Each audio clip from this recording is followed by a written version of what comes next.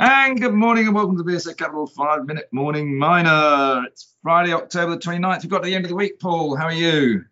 I'm all right, thank you. Blustery day, wind blowing and rain blowing. Yep, it was raining as I cycled in. It was a wet ride, as we call it. And, of course, we've got the clocks going back on Sunday. So it'll be dark in the mornings and dark in the evenings, and we're headed into winter. Wonderful, eh? Anyway. Let's turn to mining very quickly. And actually, Paul, why don't we start off with a few of our clients are out today, and they're our clients. They're in the Shanghai Mining Club. They are over on TSX, but they're ones we're keen to obviously get involved in London somehow. And that's Sierra Madre and also what I'm going to call G Silver, because I can't pronounce it properly, but you may pronounce it properly. Why don't you just comment on those two first? Very good. First off, TSX listed explorer in Mexico, Sierra Madre Gold and Silver. Announcement out yesterday on sampling results that they've come back on their specific La Tigra project in Nayarit, Mexico. This is primarily surface sampling with grades coming up to 18 grams per ton gold, and of the 319 samples they took, the average gold grade of all of them came out to about half a gram of gold.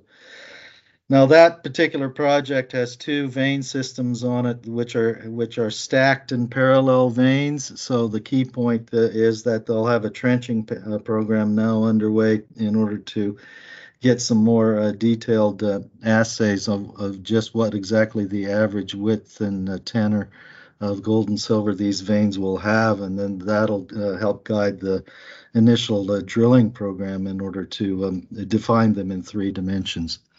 In the case of Guanajuato Silver, that's the outfit that just bought the El Cubo mine off of Endeavor Silver not that many months ago.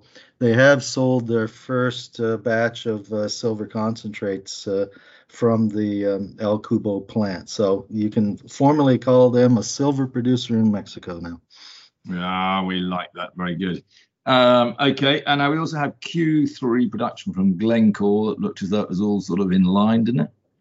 Well, it was kind of caught me here. It was interesting that they said that they haven't changed any of their production guidance for the year on any of their primary commodities that they produce. But then when you dig into the actual production numbers that they've quoted for year to date and Q3 figures, they're actually down a little bit, or what I would say is weaker across their commodities in a comparable basis year on year. So that means that they are putting some spin, I guess, or reliance upon the last 3 months of this year in order to bring them back into the guidance range on their commodities. So the risk is to the downside, I guess, as far as their output is concerned in Glencore.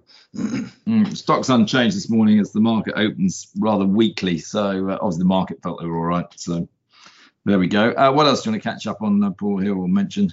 Also have Troy listed, the global gold producer, Yamana Gold, that's also listed here in London. They had strong third quarter 2021 results, and they have restated that they will meet the 1 million ounces equivalent gold production guidance for the year. They also declared a dividend of 3 cents a share and had mine operating earnings increased by about 8% to $154 million. They have a cash pile now of about $460 million and another $750 million in available credit. So they've definitely have the firepower to do some M&A activity if they choose to. And they're pretty satisfied with the performance at their various operations around the world. So pretty solid set of numbers from Yamana, I think. Okay. Anything else you want to mention? I would just mention one other thing here, and that's in the space of helium. We had a company come out on the Aquis exchange with a successful 15 million placing back on the yesterday called Helium Ventures. And right off the bat here, they've made a $400,000 Australian investment in an ASX listed early stage entity in helium called Blue Star Helium, listed on the ASX, but its activities will be in North America. Very good.